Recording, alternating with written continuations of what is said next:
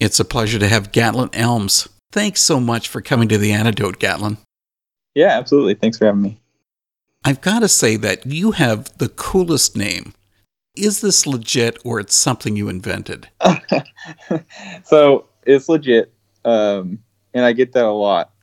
I think whenever I first started doing music, I would have preferred to have something else, but everyone always said, no, like, you literally have the perfect name for this. So I've stuck with it this long, and like in middle school, my dad told me the story's been, he was just sitting in school. I think he had heard maybe like the Gatlin brothers or something like that. And he said to himself, if I have a son, I'm going to name him Gatlin. And that's the story. So at least you didn't end up with a local name that we have around here. And the last name is Crop. Oh yeah, there you go. Well, tell me, is Gatlin Elms, is this a solo thing or are there others involved? Yeah, it's not a solo thing. I've had a pretty steady group of guys who have played with me since 2009 or so. And it's been definitely like a group effort. Each album that we've put out has been a pretty consistent group of guys who have been writing together, doing live together. So yeah, I wouldn't say it's a solo thing, although it's my name. Tell me, how did music begin for you? I guess what I'm asking is, what's your earliest music memory? My grandfather was a music minister in churches growing up, and maybe that'd be my earliest memory. Going to church on Sundays, I'd go early with him and stay late with him, and he'd be doing his thing, and kind of admired him for the heart he had for people and the giftings that he had. And then, I don't know, first memories of music were like finding a James Taylor CD in the glove box of a truck my parents had bought and kind of listening to that and kind of being maybe not like super interested, but kind of in awe of, James Taylor. Just kind of being in awe of that and kind of, I don't know, special like wonder about how somebody could write music. It's magical. Yeah. Yeah. Do you feel that you're sort of carrying on your grandfather's tradition then with what you're doing now? Yeah. He actually recorded a few albums, and he passed away in 2011.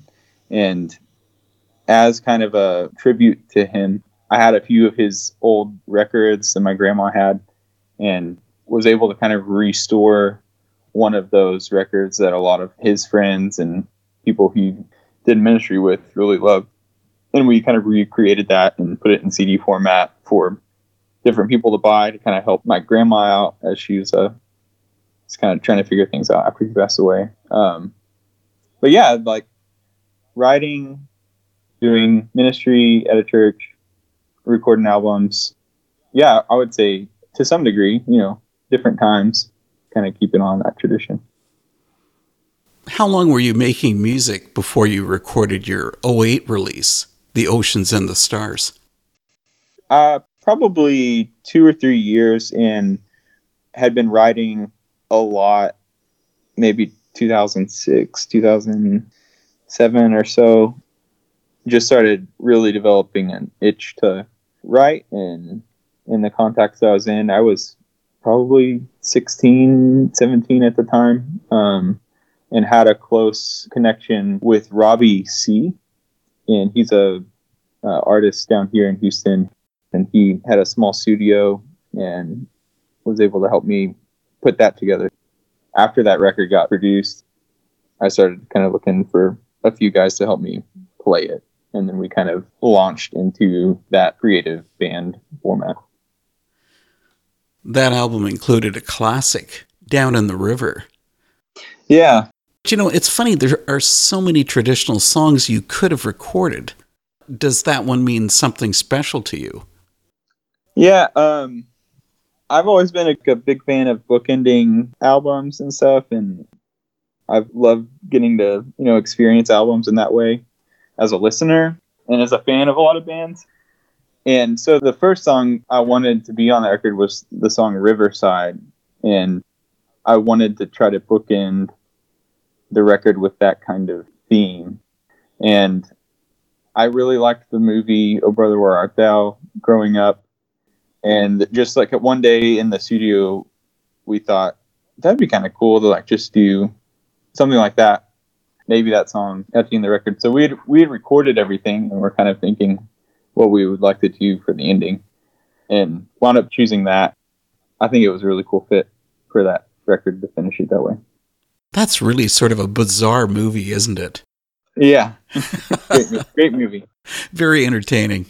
Yeah. I want to branch off here for a second.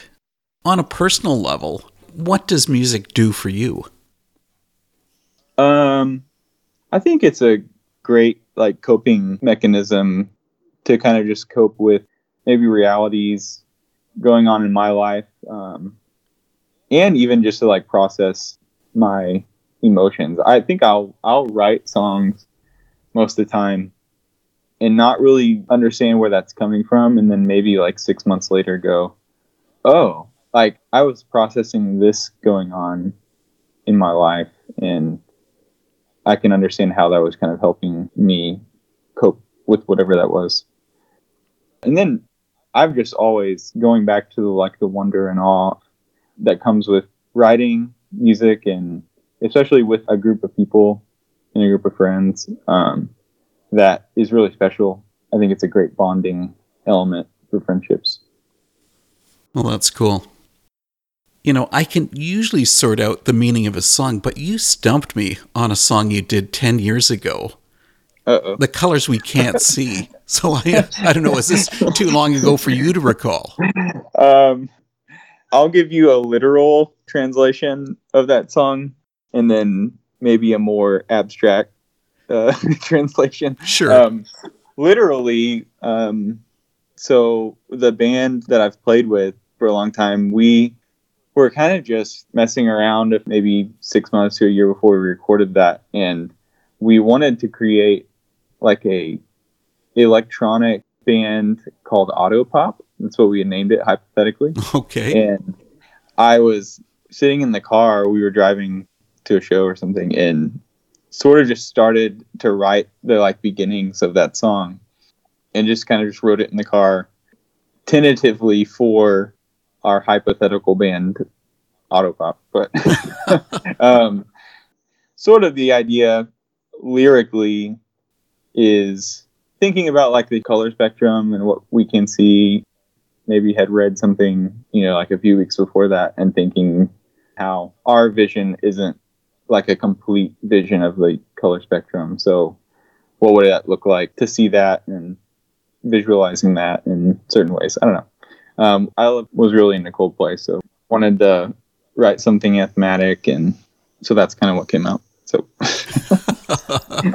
Well, I hope you're happy with it. Yeah, absolutely. You talked about song creation. Now, some artists have a structure that they follow for songwriting, and for others, it's just something spontaneous. How does it work for Gatlin Elms? I would say most of the time I'll sit down and a song will just kind of fall out of the sky, and it's done in 15 minutes. I feel like most of the time that just happens, and it's like the special moment where you're like, wow, I can't believe that happened. But definitely there's been other songs where there's like a definite theme that you're trying to create that takes a long time to like really hash out. And maybe I've written music for it just from a quick melody idea that I had. You throw in your phone, and then 6 months later find it, and it kind of makes sense to put those two things together, the lyric and the melody, or maybe just writing lyric out. I would say it kind of happens in multiple ways for me, but most of the time it's just sitting down, maybe because of an idea, and then like hashing it out right there, and then finishing it up while you're recording it. Well, speaking about recording, you took a long 6-year break between With the Monsters and last year's Locked Doors. Why the big music gap? Yeah, so those two records are sort of interconnected.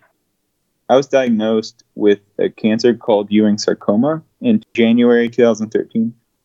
And I had a nearly volleyball-sized tumor on my left kidney. Oh boy.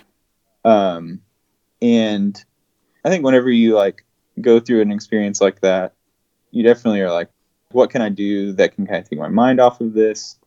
Going through chemotherapy and surgeries and stuff. And then too, like, what do I want to put out? Like, that being a wake up call, like, I may not live a year past this. Like, what do I want to leave behind, So with the Monsters was sort of an EP that we put together, honestly, like the quickest we've ever recorded anything. And whenever you have like a major thing going on like cancer, you definitely want to like finish something before you might not be here. So we finished that record in record time for us. It was like 6 months. But such a beautiful way for us to like process singing the gospel together, and then just kind of having a creative outlet for myself during that season. So we recorded that right before I started chemotherapy, recorded most of the instrumentation, and then finished up most of it like through 3 or 4 months after I had started chemotherapy, through 2013, and then released that in November 2013. And then, the gap coming out of a cancer diagnosis, I think for anybody who's gone through like a traumatic experience like that, I feel like you're always prepared for going through the actual trauma. I think it's easier to go through the trauma whenever you're going through it because you just have to. But then I don't think anybody prepares you for kind of the time that you're going to spend coping after that. So part of that, I think, was taking some time to recover and heal. When I was diagnosed, my wife and I had been married a little over a year and a half, and we had just had our son, and he was 4 months old whenever I was diagnosed and started going through chemotherapy. So I think part of it was just intentionally kind of scaling back and saying, there's definitely been a traumatic experience here. So let's work some things out, as a family and personally. And some of the songs on Locked Doors had been written already, and we wanted to record those sooner than later. And then that cancer experience happened, and we kind of had to put that on hold.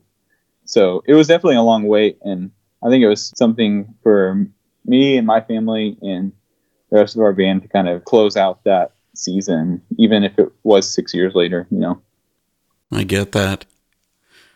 It's interesting because I find much of your older music carried this hopeful tone. But then on Locked Doors, you sometimes really have to search for that happiness. Yeah. This was really a reflection of your life?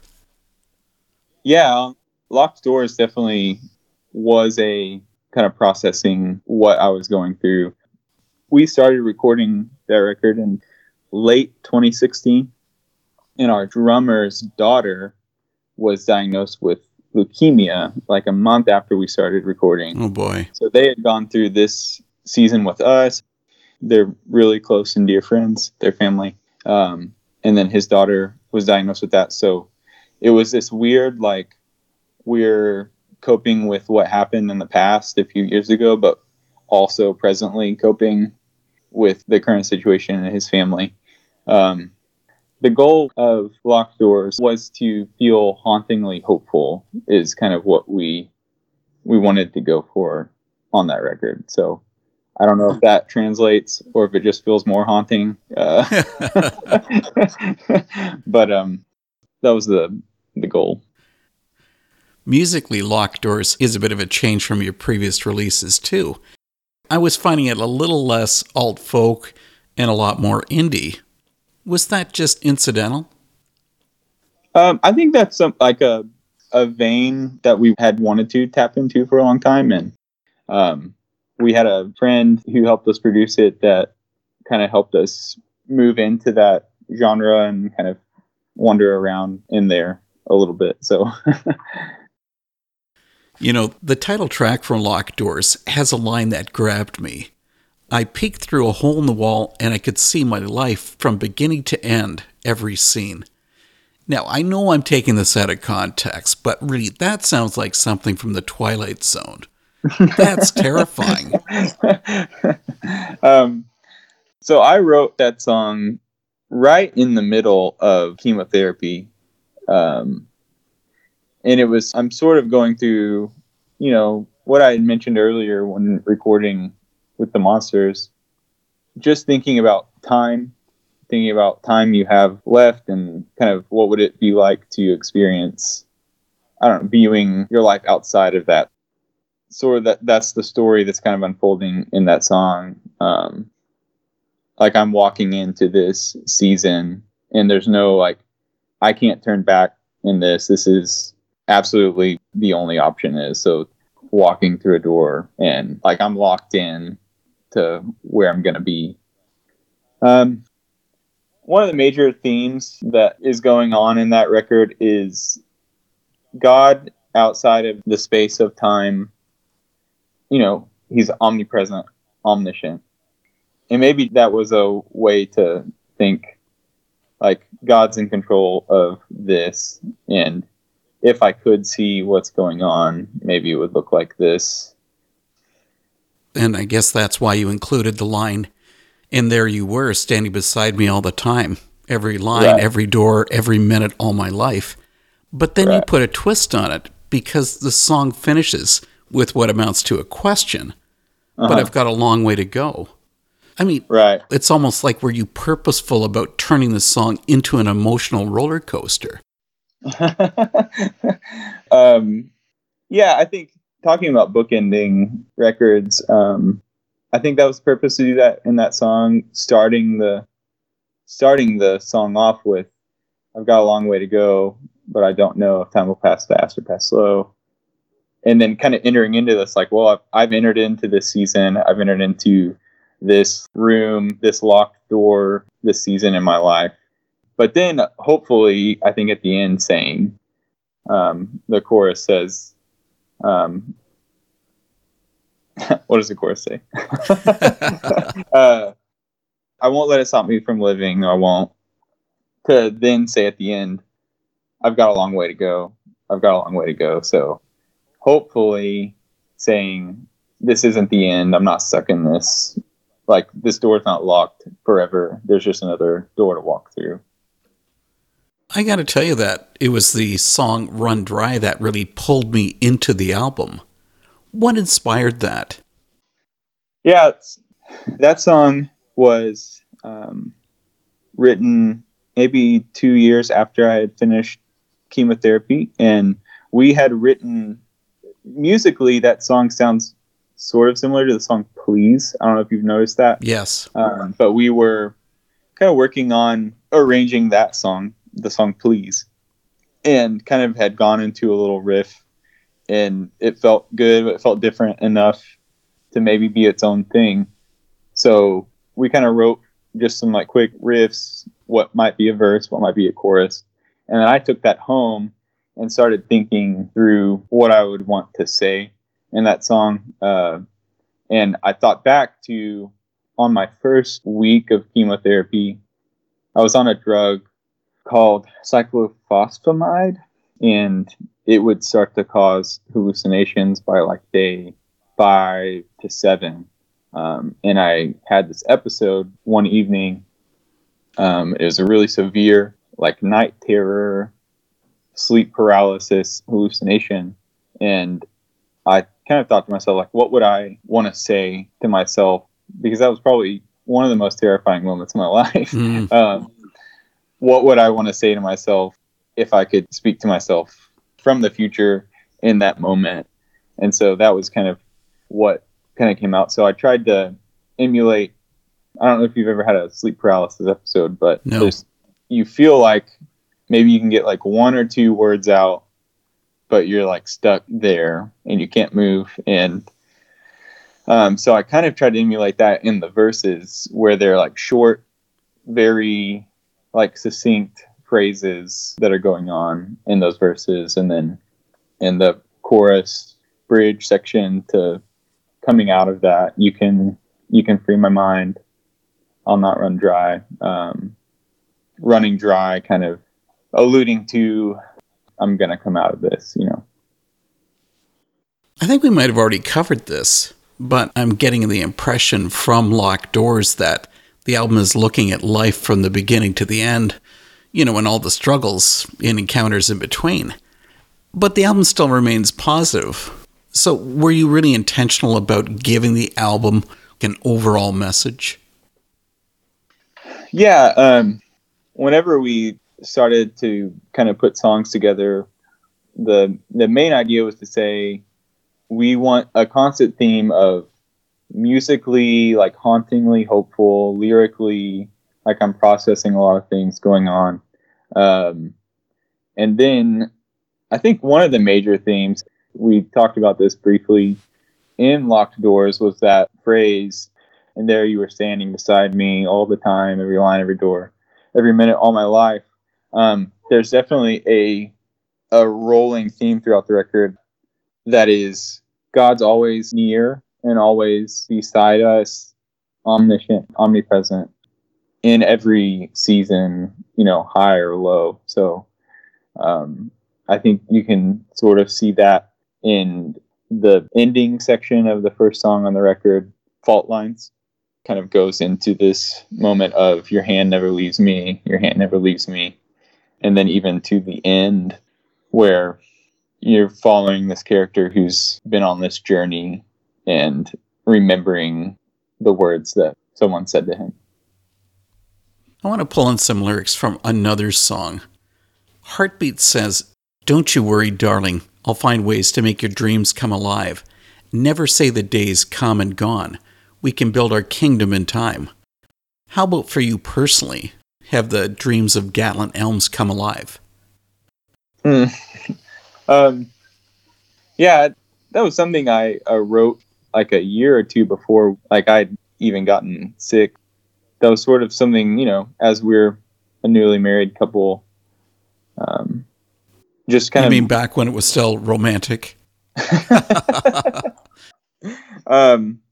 Yeah, but we were just kind of, as a newly married couple, wondering what's our life going to look like 10 years from now, you know? And I thought it was nice to be able to bring that song in, because I think it really alluded to, as a couple, going through sickness together and her taking care of me and then going through other things.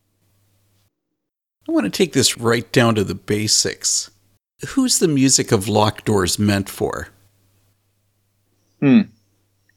I think anyone who is processing like a major traumatic event in their life, and looking for a way to be met with honesty in coping with those things and honest expressions of how you might feel in the darkest of times. That'd be my biggest hope, is that it can mentor someone going through a difficult season, and hopefully, if they've enjoyed it enough, by the end, have some hope injected into them. So, Gatlin, thanks for this talk. I really appreciate you taking time for the antidote. absolutely. Thanks, man.